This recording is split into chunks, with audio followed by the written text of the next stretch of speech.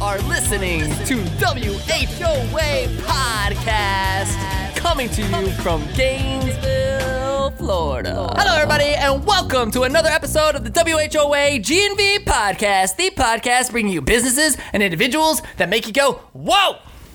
I always like that. The last few whoas, like, just, you know. Actually, I want you, let's just change things up. You do it, right? Do the intro. Hold up. You got the shirt on? No, it's right there. yeah, right here. We just want to see if Mike can actually do the intro. Did you say good morning? No, I said hello. Okay. Hello, everybody, and welcome to another episode of the WHOA G&V Podcast, the podcast bringing you businesses and individuals that make you go, whoa. Yeah, we'll leave that to me for now.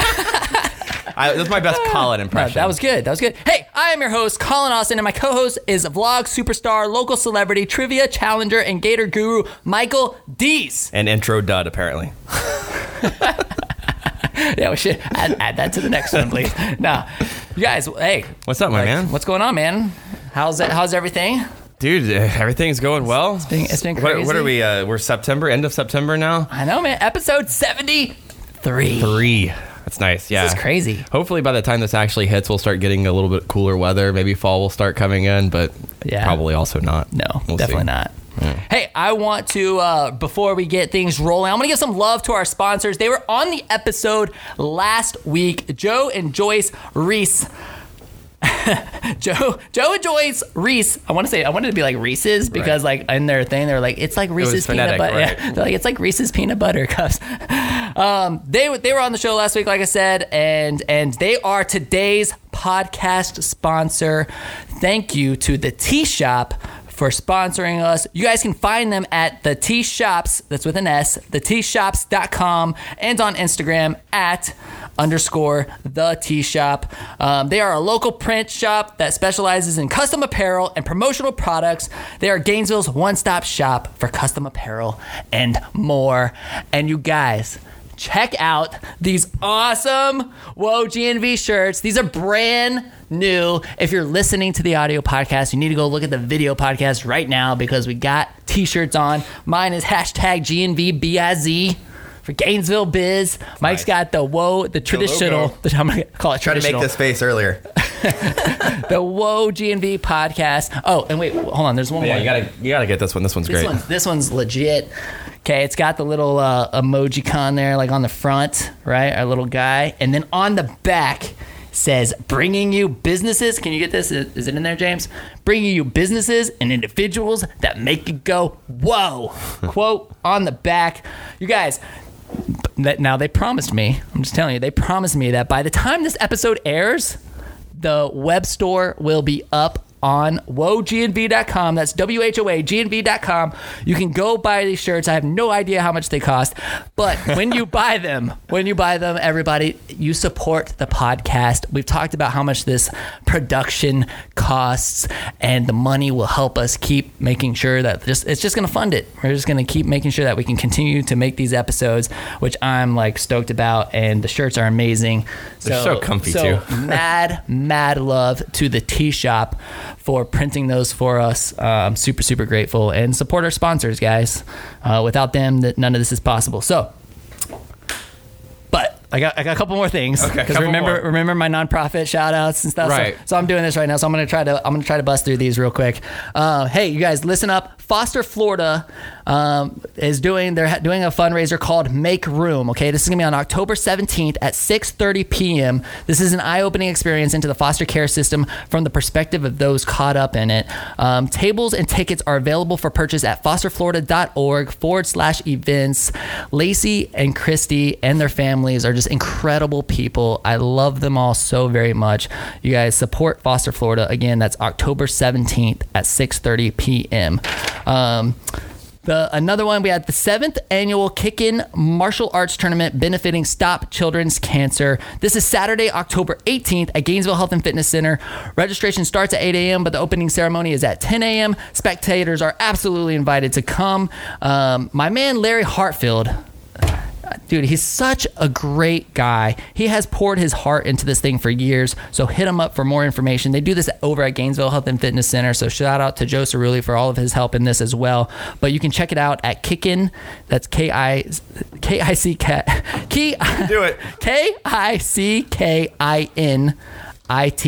Gainesville.com. I wanted to make sure that people understood that there wasn't a G. Yeah, that there wasn't a G in kicking. So kickinitgainesville.com, or you can call them at 352-870-9575. And the last one for today, the Rose Gala for the American Cancer Society, benefiting breast cancer research and programming, as well as our local Hope Lodge. This is October 18th at 7 p.m. Look, you can go to Larry's event in the day, and then later that night, go to the Rose Gala. Nonprofit weekend. Exactly. The Rose Gala is October 18th at 7 p.m. at Santa Fe River Ranch. They got Taste Elegant Catering there, Imperial Products, Legacy Events, 119. I feel like Lindsay and Brandon Higgins probably get more shout outs on this podcast than anybody, but Legacy Events will be there. Our friends from Heart Happy Films will be there, and they're all going to be contributing to the success of this event. And of course, Kara Winslow and Lindsay Higgins are a big part of that. And so, guys, I love Gainesville so much. These nonprofits do so much. Please support them. Go to these events and help them all out. And thank you to all of them and everything that they do. Absolutely. The hard work. It's a lot of volunteer work and to raise money for a lot of incredible causes. And I just love to see the heart that is in Gainesville. So thank you guys so very much. And I am ready to get into the show. Do it. Are you ready? I'm ready. All right. Today on the show, sports. Mike's always, anytime we got sports stuff going on, you're like super excited. I love it. Today on the show, we have Jamil Mohammed, owner of the Mealy Pops Shop, a local hobby shop here in Gainesville with national presence. The Mealy Pops Shop primarily deals in sports and gaming cards, the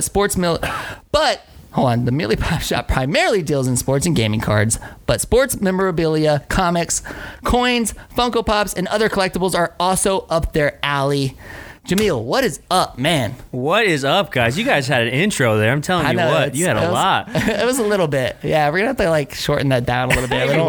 No, you did well. You did well. I'm glad to be here. Thank you for having me on. Yeah, man. Thanks for being here. I'm excited. So it's funny because I've been watching your stuff on Instagram for so long, and I don't know. He just has a business that fascinates me.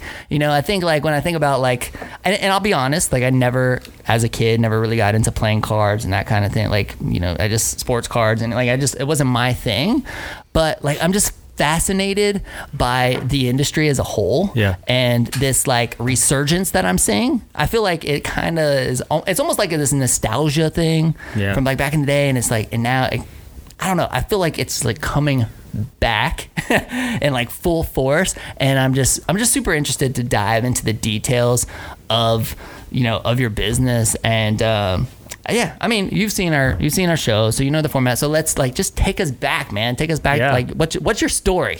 Yeah. So like many people, probably like Mike back in the 90s. I'm a child of the 90s.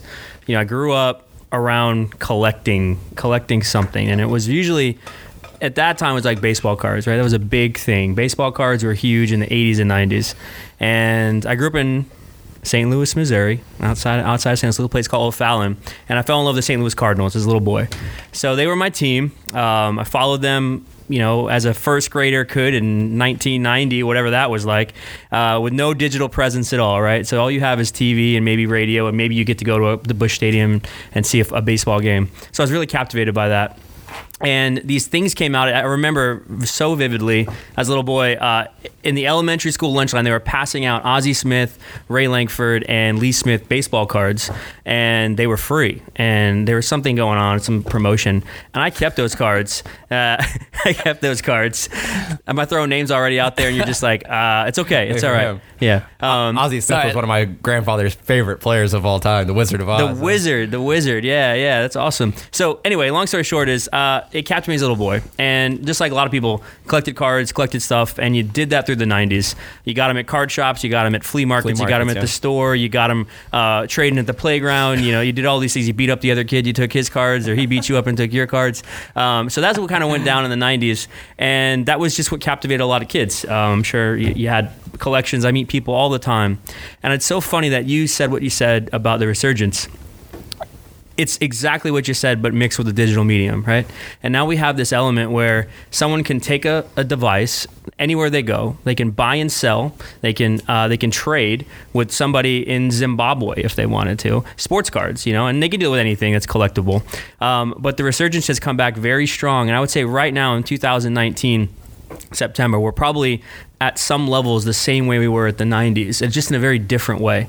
So I'm really excited because we've only opened up the brick and mortar location. We're sitting in about a year and a half now. We got through our first year. Things are good. The lights are still on, and there's toilet paper in the bathroom. So we're still doing all right. But I'm just really stoked to see where this is going like where this is going to go. I think sports cards, collectibles that are cards are actually infants in terms of the collectible world compared to comics and stamps and coins and other things that you see. So it's really exciting times right now in this business, and can't wait to talk to you guys about it. Yeah, so I mean, you've only had the brick and mortar place for a year and a half. Not even, yeah. It's less. We're up to June 9th, 2018, and then we had our grand opening the 23rd. Percy Harvin, I'm sure you guys know that name. He did our grand opening with us. I can share a little bit more about Percy too, how he's been really cool in the store and his nonprofit. But I started kind of like what people are doing now. I was side hustling. And 2000, I collected all the way up until high school, and then early 2000s, got out of it, got too cool for cards, got into college, went here, of course, go Gators, 03, graduated in 08 with a master's degree, got a job, was getting money, and realized, all right, I have some disposable income, got back into the kind of card world, and I started doing just the side hustle thing, the eBay life, the Craigslist life, all these things, buying and selling collections, and it just expounded. Just like out of your home? Or yeah, just out of my home. Yeah. I was doing it. My lovely wife, Meredith, she put up with it in the beginning. Mm-hmm. I wasn't really sure what I was doing in the beginning. I was just buying everything and reselling it. I was making profits. I remember this crazy story. I went to a storage unit. A guy had a video game store, his entire inventory in this massive storage unit, and I just wound up buying it. I didn't know a lot about video games at that time. I knew, like, growing up, Nintendo and these things. I just bought it, and that wasn't huge risk, and I'm glad my wife is still with me. But we took over. We made this room, and it became the eBay room, literally. And I just grinded that room. I was working at the hospital with my degree, and I just fell in love with just kind of this idea of the flip culture, seeing how you could really tap into the nostalgia, like you said, and how it really resonated in this town. Like, people just love, there's so much energy in this town, and there's so much just everyone has a pulse on culture, right? So everything that we grew up with, how it's all morphed and changed, and the way people look at collectibles, the way people look at things that they just put up. Look in here, we have little scooters here, we have little gnomes in here, we have things that we have, right? I see a gnome over there. He's like pointing out our gnomes in there. Yeah. So like, what gnome? So like those kind of things, right? Gnome. He's a scooter gnome, right? Yeah, so awesome. I love that gnome. I'm sure there's if you went online, you probably find people who collect scooter gnomes. There's something for everything as well. And I think that collecting just taps into something innate with people, and they love it, and they love to have stuff. I loved your post the other day. You put about it's not about having stuff, and I really agree with that. But I do think that there is an innate element, I think, of especially collecting sports cards, kids and even grown adults. It teaches them responsibility, teaches them how to care for something, how to understand value and worth in a market, which is actually so key. And I don't think people really get that in 2019. They see something online, but they don't really dig a little deeper, figuring out what stuff is really worth. So why did you decide to open up a retail store? Why did it feel right to open up an actual store? So I kept kind of a pulse on the market, and I just realized at this time, cards were hot. I love my job. I love what I do. I serve in the VA and I work with veterans. But I love balance too in life. And I think a lot of entrepreneurs, I think you find that is there's a balance of life, and that cubicle job or that 9 to 5 just doesn't resonate very well, right? And so I worked there part time, and we opened this store, and I'm very thankful to God. My wife's been able to leave her work, and she's full time now in the store. We have 2 employees, and the internet world of eBay, Facebook, Instagram. Like I knew it. So we already had a customer base. We had a brand, the Mealy Pops shop, or Mealy Pops was our old nickname of mine, and it just resonated. So I realized that the timing was right, and man, business has been booming. It's been growing. There's been a ton of just new collectors. I love it. Kids that come through the store, dads bringing their kids, moms bringing their kids, and it's just kind of a really cool family atmosphere that we have going on almost every week. Cool. Mike, I know you got like a million questions being the sports fanatic that you are. He literally just blew my mind a minute ago when he talked about collecting as a kid and how it teaches you lessons of how to care for things and find worth, because like I absolutely had a ton of cards. Some of them that I would yell at my sister for bending the corners of. We had the protective sleeves and everything. And as a kid, like I just knew that was what you were supposed to do, but like I'd never really thought I was being taught a lesson by having them, you know? Yeah. But it's crazy because I remember, shout out to my brother because he's the one that like put this culture into me, but we would buy the Beckett's every year. You'd look up the worth of your card and see, did you get one that was worth $2? Did you get one that was worth $3? Yeah. The arrows, you had to look for the arrows, remember? Yes, absolutely. And there, you know, you knew all the different, like it was Topps, it was Upper Deck, you knew all the different card makes and everything. But then I also remember what's crazy is you talk about the digital culture now, is how big, like, say, fantasy football is these days. Yeah. And I remember taking all of our cards, collecting them together, not shuffling them probably because they were still, you know, nice cards, but like you would literally just draw from them and make a fantasy football team out of it. And you would literally go to the newspaper.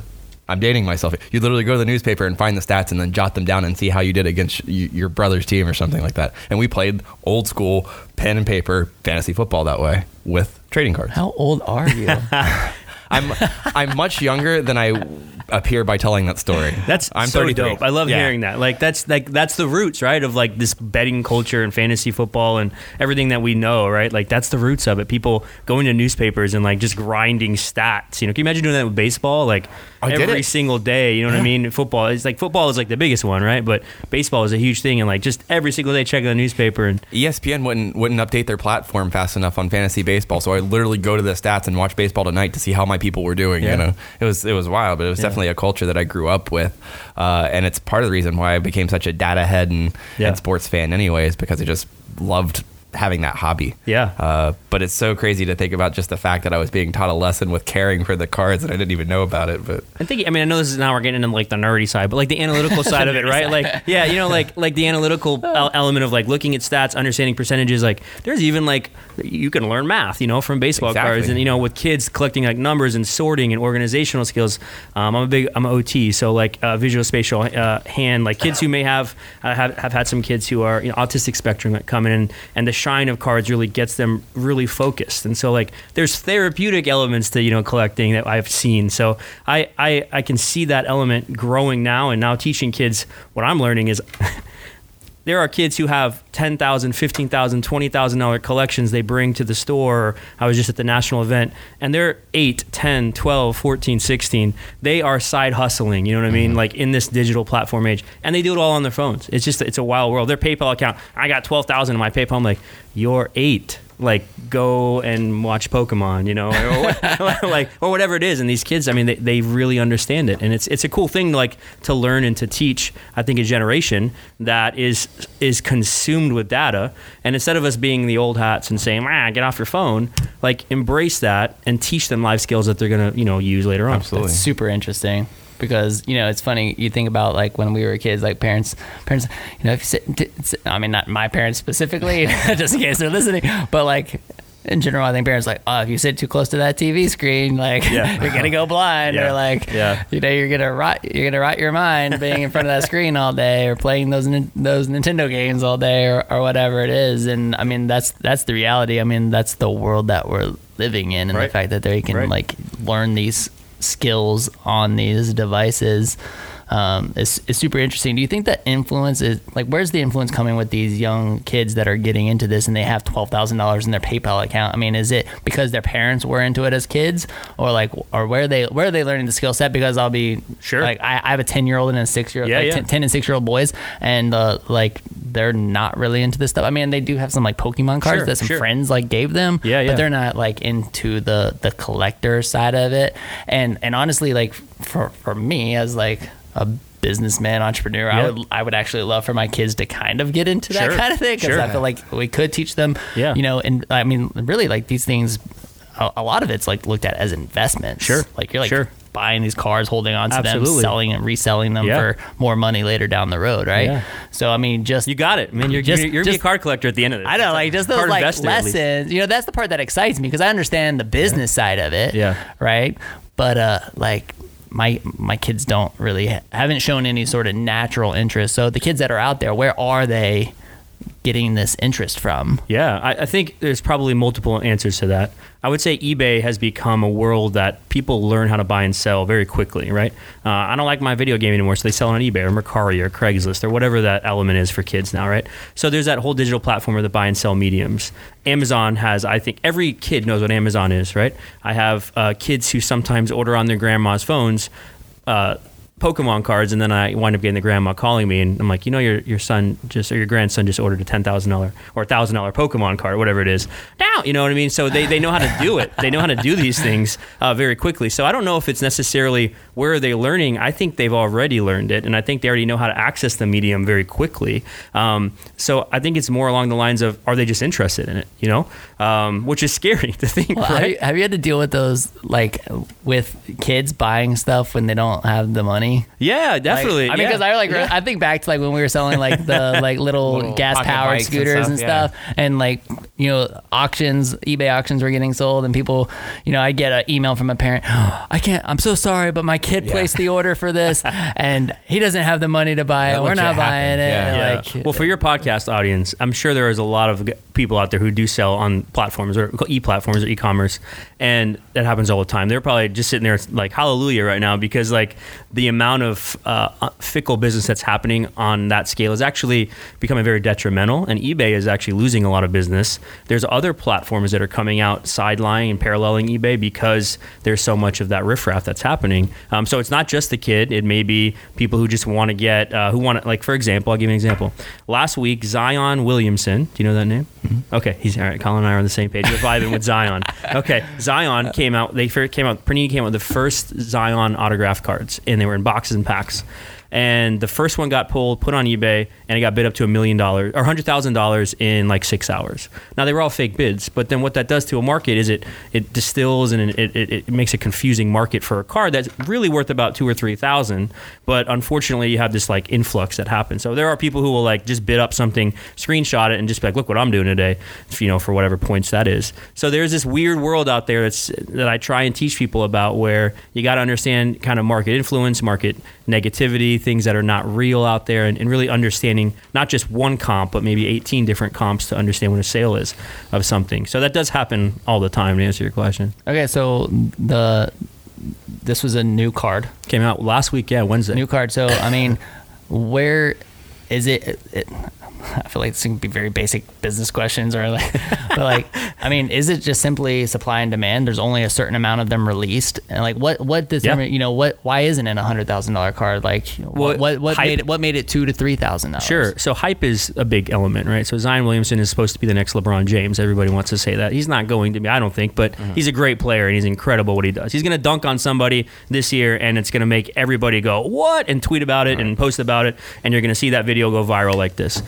There's a hype element to sports cards no matter what. Week 1 in the NFL just passed. So Baker Mayfield was supposed to come out and be the next Joe Namath, and he actually had a faceplant. So now Baker Mayfield's kind of taking a dip in his stuff, and Lamar Jackson's gone up. So these elements of hype are huge. The other element is supply and demand. They make a limited run in cards. That's the difference between sports cards in 2019 and sports cards when Mike and I collected in 1991.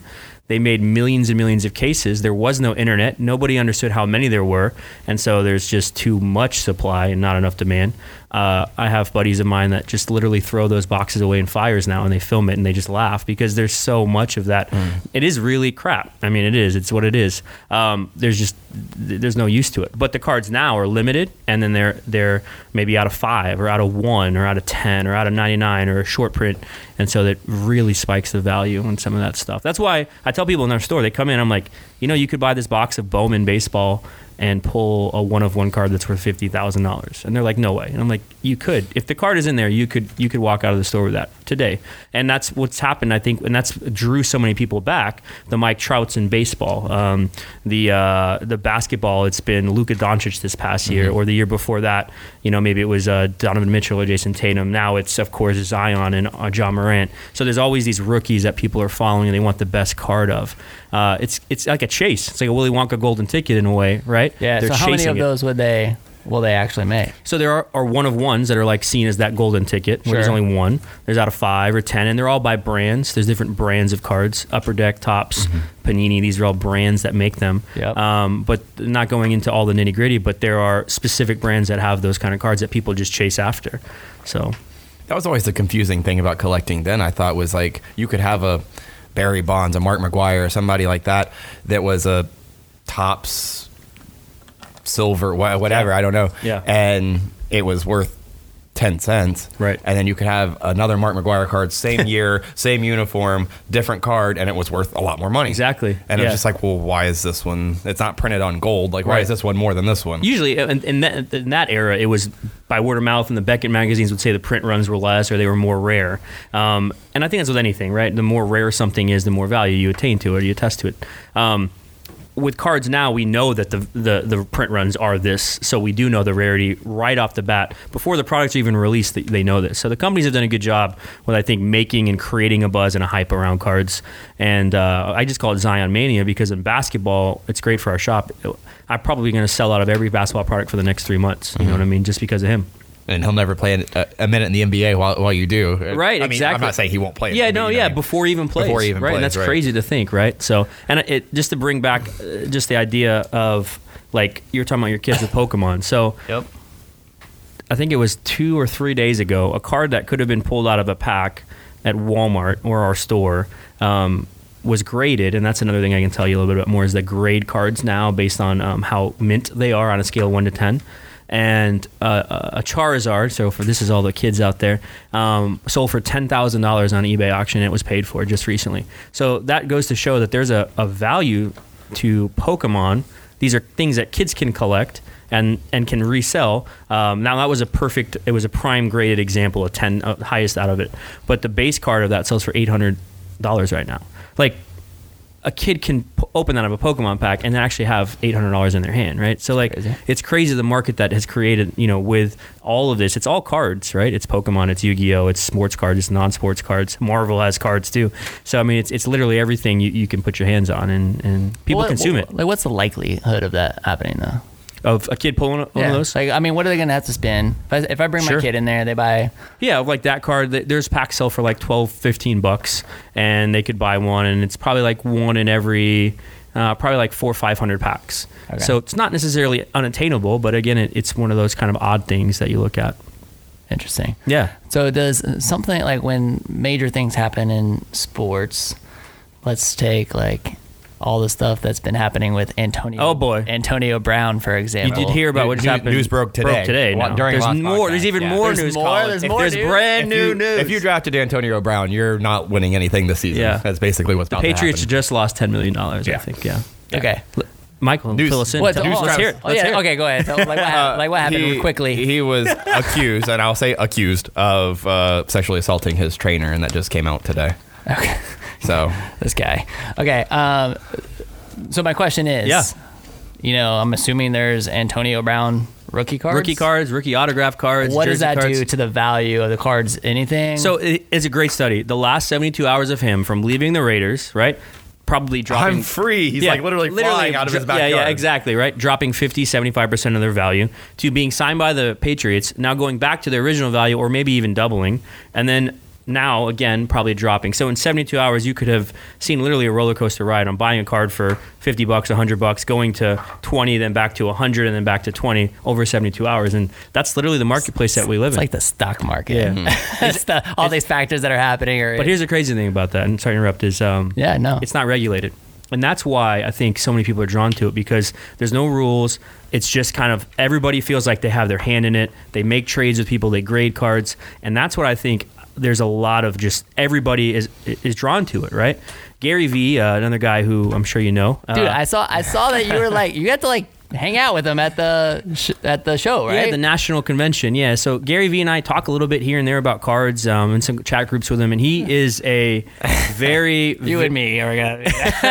I said Gary Vee. Forget all the baseball players. Gary Vee. I got Colin now. He's a very authentic guy. I think you can see that in his everything. He is the content king, right? So he makes content constantly. I got to meet D-Rock, and I got to meet Tyler and all those guys that work with him. This is like recently, right? Like within the last month? July, end of July and August, yeah. Okay. And they are pushing sports cards. They've created a whole sports card branch with VaynerMedia. They call it Edison Sports, and just shout out to those guys. I think they're doing. There's a lot of loyalists in the community that don't like them. I'm definitely in the middle of the fence. I think what they're doing is they're bringing a lot of attention to sports cards, getting a lot of college age, millennial age individuals back into sports cards, realizing the investment potential in it.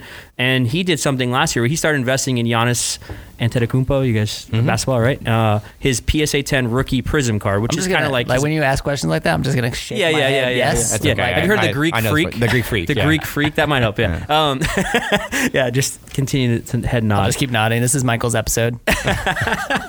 You guys keep talking. I'll be here. He bought a bunch of them, and the cards went from 150, 200. By the end of the season, when MVP, they were selling for $800. So he literally made $250,000, I think, just on investing in a card. And now again, was it market manipulation? I don't want to say that. I think he was just buying and telling people what he was buying. He was being transparent. Other people started buying, and his card just went up. And so, like, you could have bought when Gary Vee was buying them at $200 and made $600 in 4 months. You know what I mean? It's gonna be like, is he gonna be like the Warren Buffett of that world, where people like watch what Warren Buffett buys when it comes to trading and stocks, and then because he's buying that, go buy.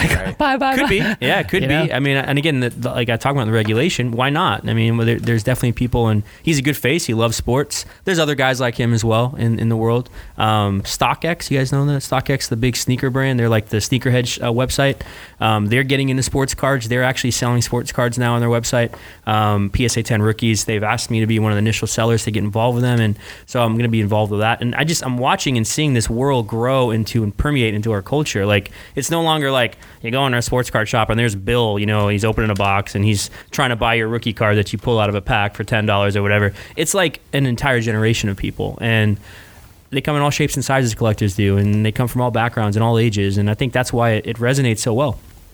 Do you think, a lot of people, I know there's overlap, but are they more hobbyists, or are they people that are actually looking for investment opportunities from they couldn't really care less about sports or whatever the thing is, they're just looking for the quick money. Yeah, quick money. I think it's a mix. And of course, the sports authentic, the collectors hate those people, right? They want to burn them at the stake. Well, I look at it as a shop owner. I think it's great for the card market because it just brings more and more and more exposure to it, and it gets more and more people interested in it. But there is a split between the two for sure. And then there's the fantasy guys who literally will come up and be like, I want my fantasy sports card team. You know what I mean? Or, oh, sure. You know what I mean? Somebody might come up and say, Josh Jacobs from the Raiders got me some touchdowns last night. You got a rookie autograph for him? I want his card now, Yeah, so the NFL had to take down the Chinese jersey markets because people would just buy jerseys of their fantasy team players. I mean, it's been the hobbyist, and that is crazy how much money there could be there if the brand's done right. And like you said, there's some things that just aren't regulated, at least not yet. So yeah. It's interesting. So, like, what's the most surprising thing that's happened since you've had your business? So, I was this little guy who was buying video game collections. I didn't know what I was doing, and my wife's angry at me, right? So that was when we first started. How old were you at this? So, I was. We just got married, so it was 2010, 2011. So probably when I was like mid-20s, Okay. And shout out to the wife. Yeah, shout out to Meredith. Yeah, she's the rock. She puts up with all. Here's the cool thing about Meredith too. She's like you in the sports card store. So she doesn't know a lot about sports. She didn't grow up collecting cards, right? So it's awesome sometimes. Like there'll be some really super hobby enthusiasts, and they'll just talk to her, and I just kind of watch it from the corner, like, this is really funny because she's agreeing with them and like that's great, and she's super positive and really nice. And I'll ask her after, like, do you have any idea what you just talked about? And she's like, nope. But in the same way, I think customer service goes a long way to just to listen people out sometimes. Yeah, it's funny because, like, we talk about that with my wife, Shannon. I think we've even talked about it on the podcast before. Yeah. But my wife, Shannon, like, like she doesn't like to come in here and sell and stuff, but like there's been times where we're just like, hey, we need extra hand, like come in this week, and she comes in, she doesn't know anything about the specs of the scooter, she doesn't know, she just starts talking to people. People come in, she's like, hey, how you doing? Oh, you're going to University of Florida, you know, what are you majoring in, what year are you? Awesome. And she like establishes the relationship, and she sells a scooter, and it's just because she earns the trust simply by like, you know, focusing on like the relationship. And, I mean, she doesn't really know much about the scooters. She's just like, hey, we're going to take care of you. She goes, you know, this is my husband's business. I'm just here to help out. Like, if you ever have a problem, we're going to take care of you. And she establishes that trust. But it's right. Like, she doesn't know anything about the scooters. But the rapport that she builds with them is like, I mean, that's almost in a way, it's like a brand, right? And I was thinking about this when I was driving in. I don't know why. I was just thinking about that idea of branding. And I was thinking, you know, Jim, what is branding? Like, what does it mean to have a brand? And I thought, you know, I was thinking about what we've done. And branding to me, and I don't have a background in marketing. I didn't come from that. I just, you know, I sold at garage sales as a little boy and put grab bags together for other kids and made $10 and $20. And maybe that's what how I learned the sales element.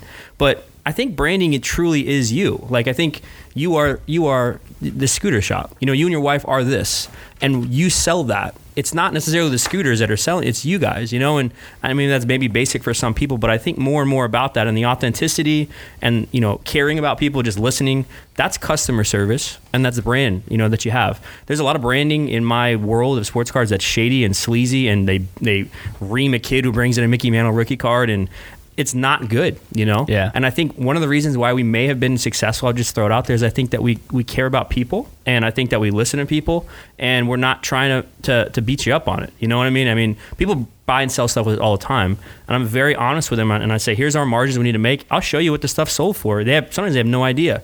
A lady came in right before the National last year. You asked me what the kind of interesting thing was. She brought in all these baseball cards in the back of her trunk. And she said her husband passed away. And I was like, I'm sorry, ma'am. And she brings all these cards out. They had all water damaged. And I was like, honestly, there's like nothing really of value here. But I didn't say that to her. I took it in. She said, can you look at this and make a donation to this nonprofit? And I said, sure. And she goes, I don't know if this is worth anything. So underneath all of that had been crumpled and put underneath it, she pulls out a photo. And she says, Jamil, do you know who Honus Wagner is? Okay. Yeah, Honus Wagner is like one of the biggest names in baseball history. And she says, yeah, my grandfather played basketball with him at Carnegie. I said, okay. So she hands literally me this photo that has now been ripped because it was under these boxes. She goes, do you think any value to this? So it's one of the only original Honus Wagner photos that he's ever been photographed in playing basketball, number one, because he was a baseball player. He played basketball in the offseason, and she had no idea what it was. So I just said to her, I said, look, there's some value here. I don't know what it is. I'm taking it to National. We sold for $1,800. I gave her $900, and we split it. You know, it was one of these things where she was like so grateful for that. That's and cool. And again, we made on that, but we helped support her nonprofit, and she had no idea what that was, you know. Could I have bought that for $10 or $20? Of course. Of course, right. I don't want to do that. Right. You know, and I think in business, you got to be very careful in that. Once you start doing that and you start going down that road of lack of business integrity, people are going to find you out. Yeah, you know I mean, brand is reputation. Absolutely. I mean, to me, that's what brand is. Like, sure, you know, I started off as the scooter guy, right? Like, I've been the scooter guy for 15 years, and you know, your reputation gets built based on, you know, the quality of work, the customer service, like all the things that you mentioned, right? And then you know, started becoming the media, social media guy, and started becoming now it's like the podcast guy. Like literally, I mean, I sat down with a couple of people today and was talking about podcasting, and like I have to start the conversation with, I mean, I just want you guys to understand that I literally don't know anything about podcasting. I know how to speak into a microphone, but they're like, what equipment do you use? I'm like, I don't know. I'm like, dude, we Googled it. Microphone. Blog came up. We ordered the stuff in the blog. It's the truth. Like, you can come over and like pull the names off it if you want. Sure. Like, but you know, but it's the, you know, that starts to become the brand. Like, I'm becoming the Whoa GNV podcast guy. Yeah. Mike's, you know, the co-host of the Whoa GNV, but you know, we're the podcast guys. So I mean, it's interesting, and you know, I know when it comes to personal brand, I talk about this all the time. You know, when you build a personal brand, you know, as Colin Austin, like all of those things. When I focus on building my brand, Scooter Shop, you know, Repaint, our media company, podcast, all those things are going to benefit from building that brand. But the brand is your reputation. Right. So. Right. I've met you before, right? I come in, we've been talking through Instagram and things like that. But I come in. Which I love, by the way. Can I just like really, really quick, sorry to interrupt. Yeah. Really, really quick. Like, because, and I know I've said this on the podcast before, so many people say you cannot build a relationship through social media. That's where the majority of mine probably, that's where a lot of mine in 2019 have really started. Sure. Like I, connect with people, follow them, see what they're doing. I'm like, oh, this is really cool. Hey, what's up? And like establish the relationship. And now we're here, podcasting together. Yeah. With hats on and having fun and Mike smiling. And I think about it like, your brand is this build. I look at this building and I see excitement. I see these boards. The colors, the scheme almost matches the shirts that you guys came out with. Like I look at this place and I've never even walked in this building, but I know it's your brand and I know that's who you are and your personality is in this brand. Like that, I feel like is something that people are missing in 2019. The authenticity, especially in our city. People in our city will eat you up if you're not authentic. And I think if that's not who you are and whatever, and this is just a business thing all across the board, if you aren't authentic with people and you're not authentic in your business, then what are you? Like you're just fake in your business and you're disgenuine. Mm-hmm. So there's a lot of that where I think if you're getting into business for those reasons to just make money and you don't care about people or whatever, you definitely do it for the wrong reasons. I listen to you talk about nonprofits. Like, I mean, we need to be tied in directly with that. You know what I mean? Percy Harvin came, did our opening. It was such a cool, happenstance. I believe everything happens for reasons.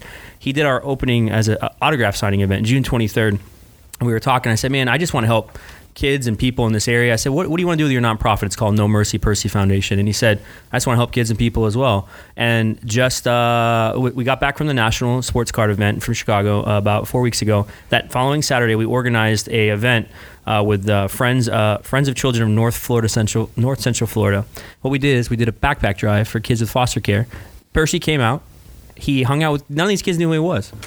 Gave him backpacks. We called it Percy Packs was the event. Gave him backpacks, supplies. We gave him packs of cards, Pokemon, sports cards. Some of these kids had never had that. And BTW came out and gave us packs of lunch. So we called it the Percy Pack event. We had like 50 kids in the store. Percy's sitting on the ground with these kids, playing Pokemon with them, getting to know kids. It was like one of the most like beautiful things I'd seen in business because it was like, this is helping people in a genuine way. And we don't really care like what the cost is, but we're impacting. And think about those kids, right? Maybe one of those kids one of the kids I remember, that same box I had, pulled a Percy card out of it and was like, is that you? And autographed it for me. It was one of these cool moments, like really cool. You just create these memories for these kids. And that's what I hope our shop is. It's a place where you had those memories as a kid. I did as well, where there's genuine, authentic branding and people might remember Mealy Pops, as that shop where it was safe and their kids had fun and maybe they learned a few things and got some good cards, I mean, it needs to be brought, I think, more to the attention is what are we doing in business beyond making money, right? Mm-hmm. So of course.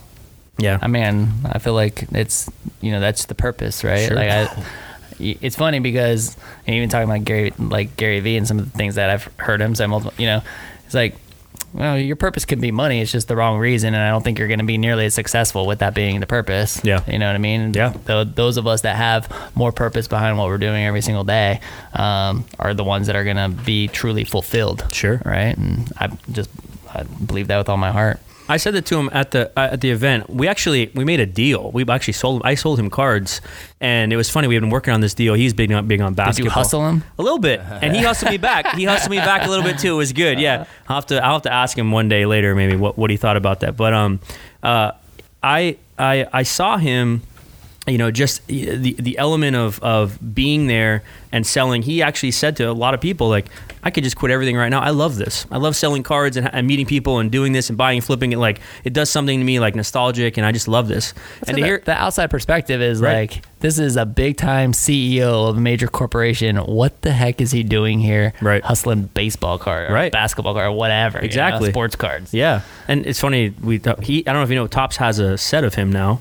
Topps made cards of him. They put his autograph cards in the set. He's actually got these wine cards that have baseball players' autographs on them. So he has like some of the rookies, Tatis Jr. and some of these other guys. I like how I look at him when I start saying these names. Sorry, I know who you're talking about. That's fine. I don't take offense. Sorry, I need to not do that. Sorry, Colin. But he it's been made great, this, folks. I'll see you. he made this set with Topps, and it's really cool to kind of just see his stamp on it. Now, some people may not like that. That's fine, but at least he's doing something he likes in his business, and he's putting it out there. So, I mean, whether he gets crucified for it or not, like, at least he's doing something that he likes and he enjoys, right? Well, and I saw somebody opening like one of the packs that he has, because I guess he has his own like golden ticket in there or something, and if you pull one, then you can go sit with him in a box at a he had like game 5 of that. Yeah. Like, and then and I saw somebody who reposted the video like, I pulled it, and Gary V like congratulated him and said, so are you gonna resell it or are you coming? Yeah. And it's funny because Gary Vee just like respects that the guy might actually like hustle it and like flip it. Yeah, the same thing with the shoes. Yeah.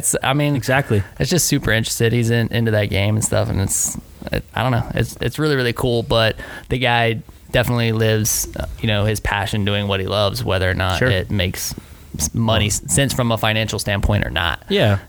That's really, really cool. And you're a Cardinals fan. My favorite Gary Vee story is the Colton Wong story. I don't know if you know that. He found that this, I guess, a guy that he wanted to sell his media services to, the CEO of this company, had tweeted something about a Cardinals game. Yeah, as a chief marketing officer. Yeah, tweeted something about this Cardinals game, that Colton Wong was his favorite player.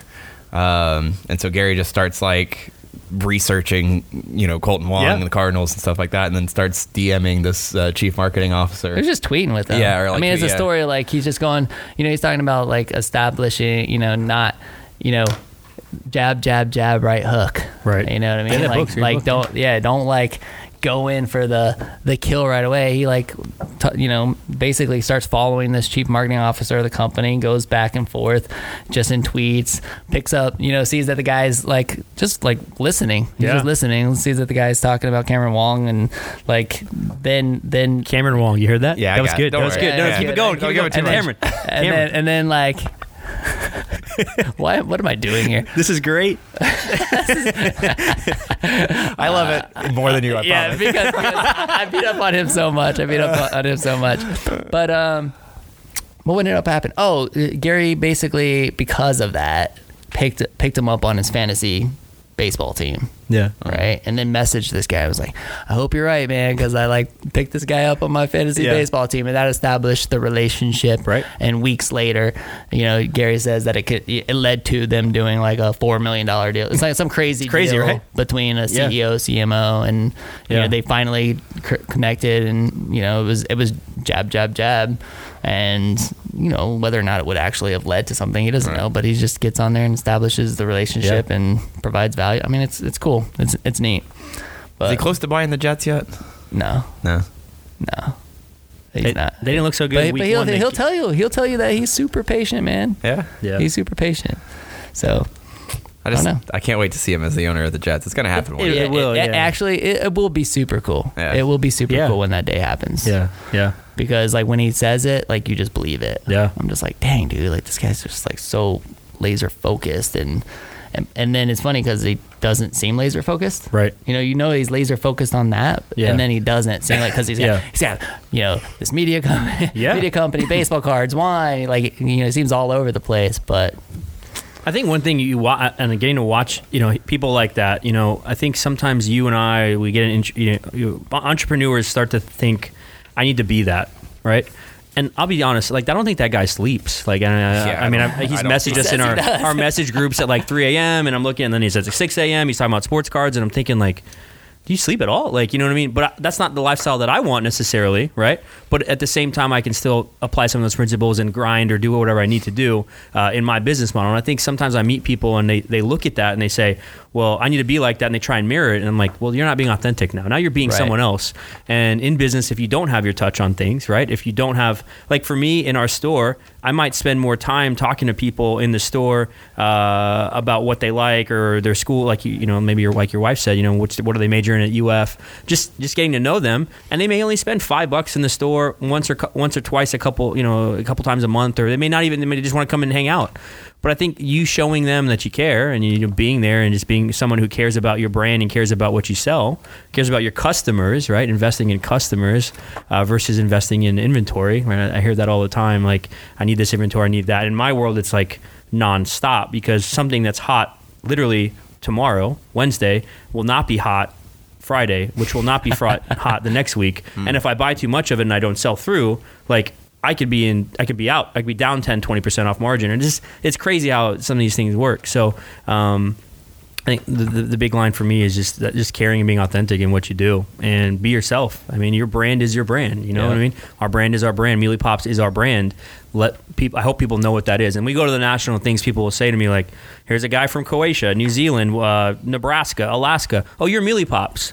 They don't know my first name. They don't know anything about me, but they know that brand, or they know what we represent. Yeah. Okay. So where did that? I mean, everybody's listening now. They're probably like wondering where Mealy Pops. Yeah. Where'd the name come from? Yeah. So my name's Jameel, Jameel.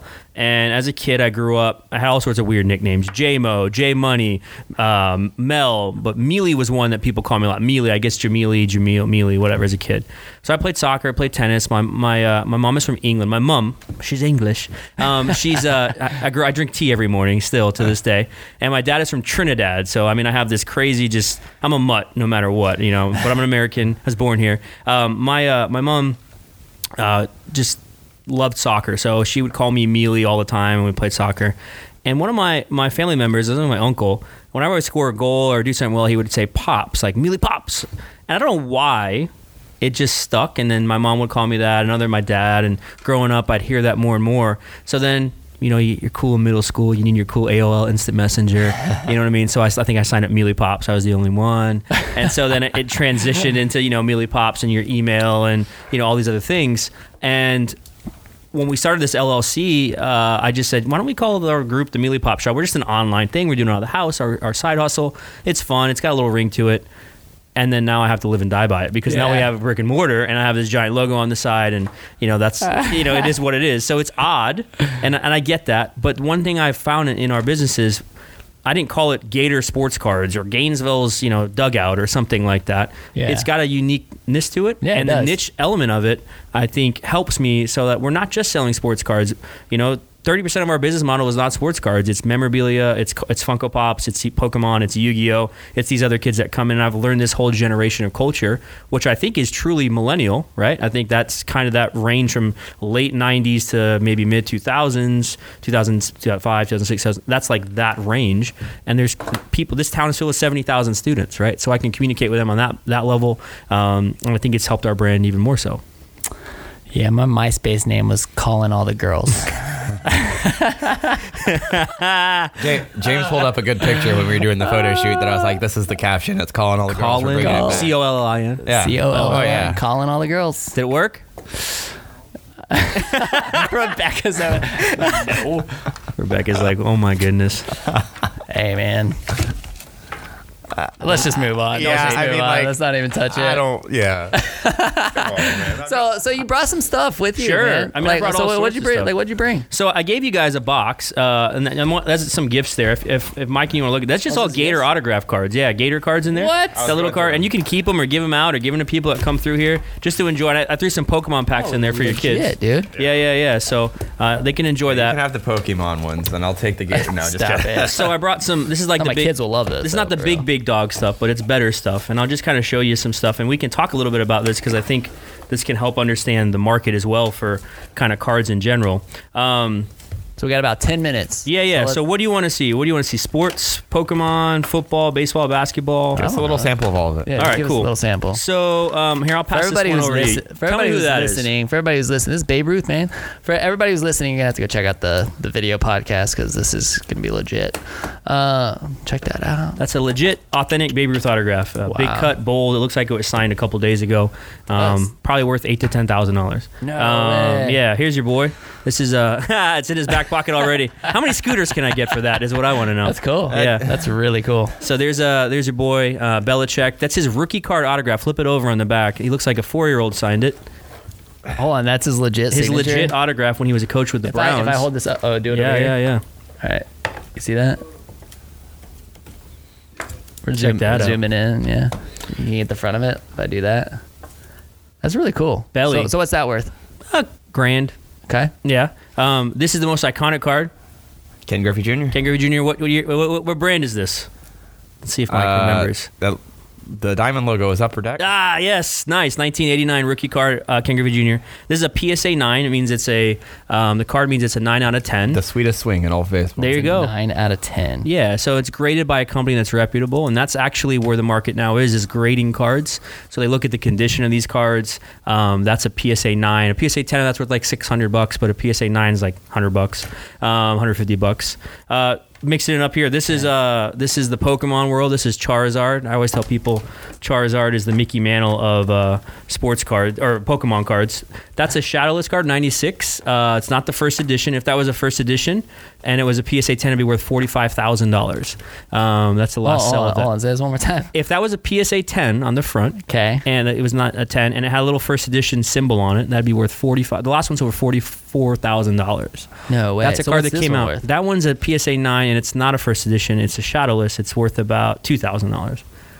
But just to show like the world of cards, right? Like it's that's a card crazy. that came out in '96. You know, that's not too long ago, and it's Super cool. It's just worth a lot of money. I like this card too because you can just see how young he was in the suit he's wearing and how ridiculous it looks. That's a LeBron James Topps rookie card, first edition. It's a 9.5. That's a Beckett 9.5. So Beckett grades cards now, Mike. Okay. And they are a big player in the world of grading.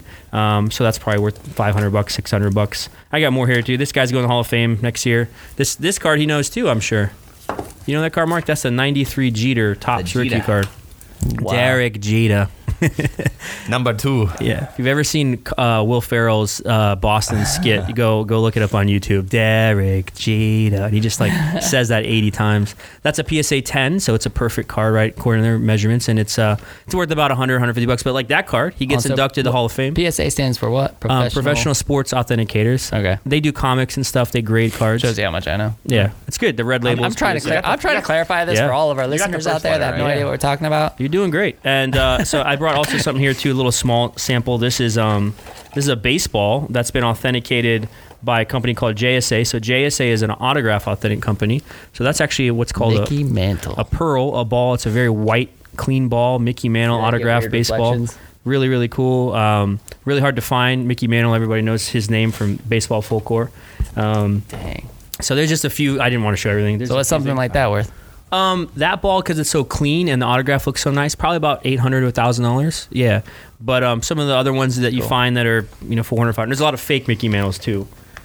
I wanted to give you guys a couple Gator things while I Yeah. was here. So, Love Gator things, man. so for those are of you you- hyped for the season? man, come on, I'm loving the football season. I mean, we got to put our faith in Felipe. We got to trust in him. You know what I mean? agree. So much hate right now spewed Yeah. by us, nation. So at the time of recording, we're 2-0. Yeah. Yep. We're going to Kentucky this weekend.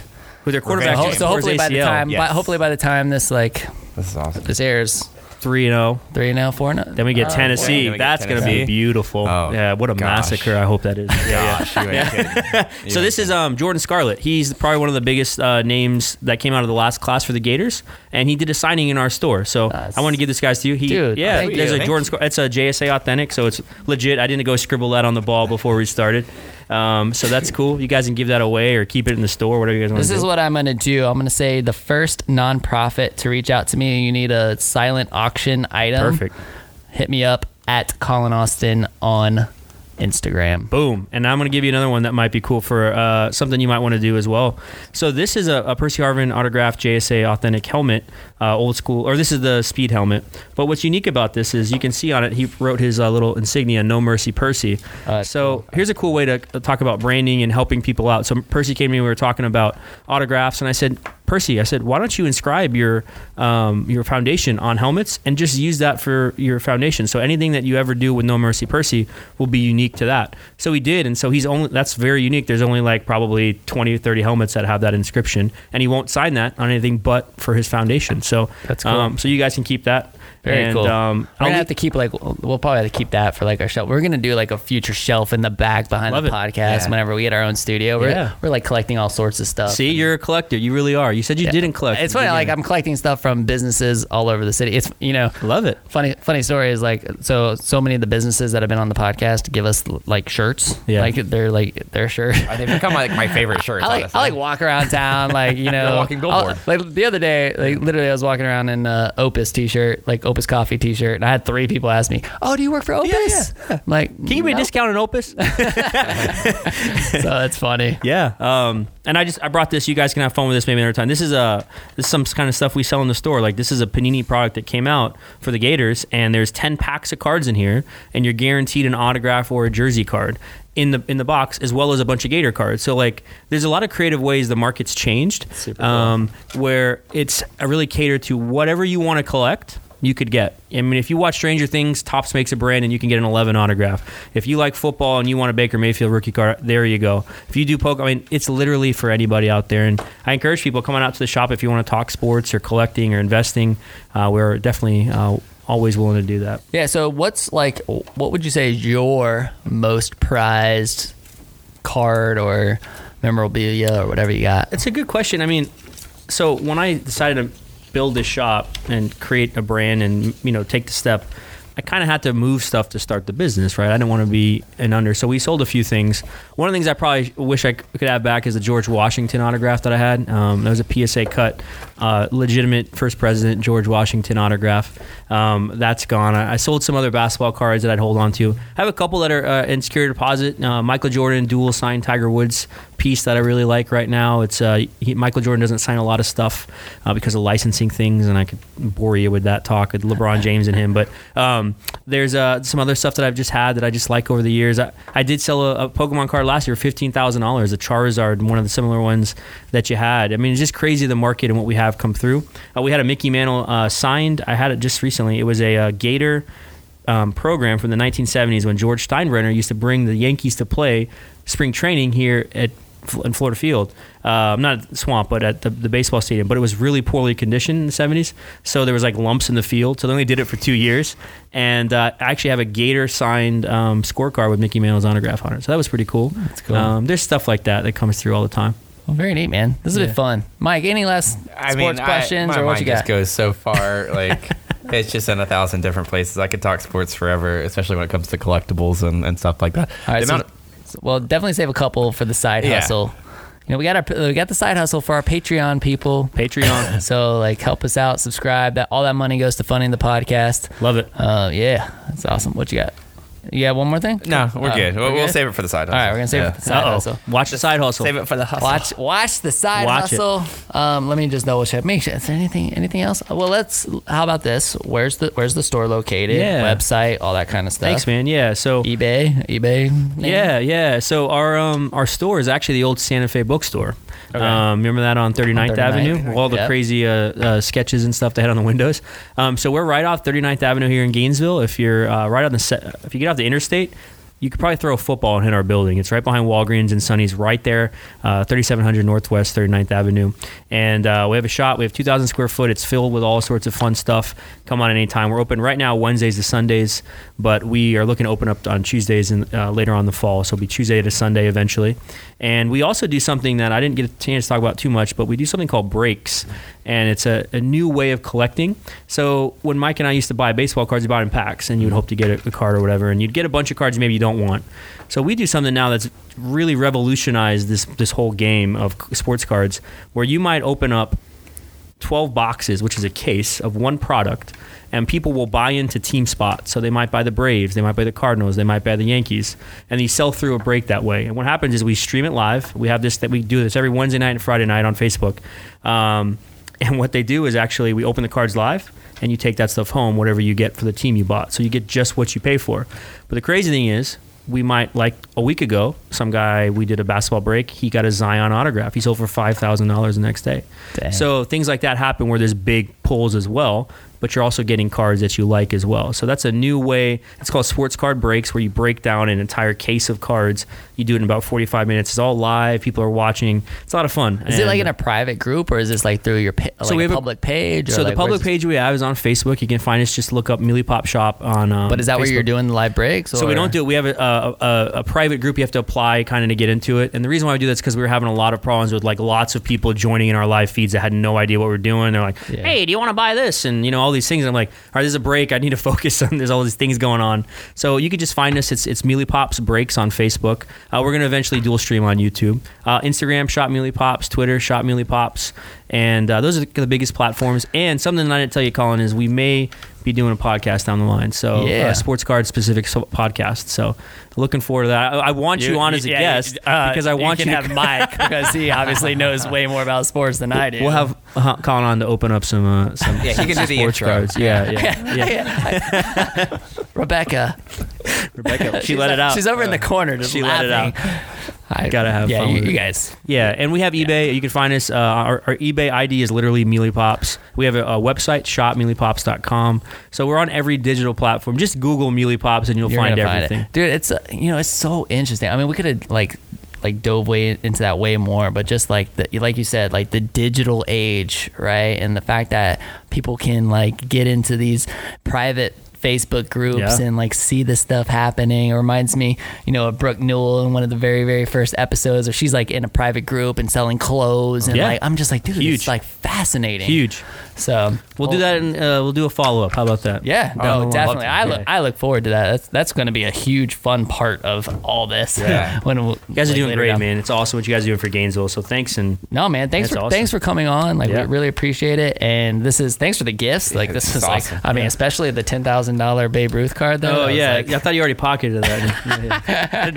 That was awesome. Really appreciate that. That's going to help. That's definitely going to fund the podcast. That's definitely so yeah. We appreciate Mealy it. Pop Shop closed for no longer in business. Right. Yeah. Go see Colin. I love it. Hey, man, thanks again for being here. Appreciate you guys. World, thank you so much for listening. This is the WHOA G&V Podcast, the podcast bringing you businesses and individuals that make you go, whoa. We will see you later.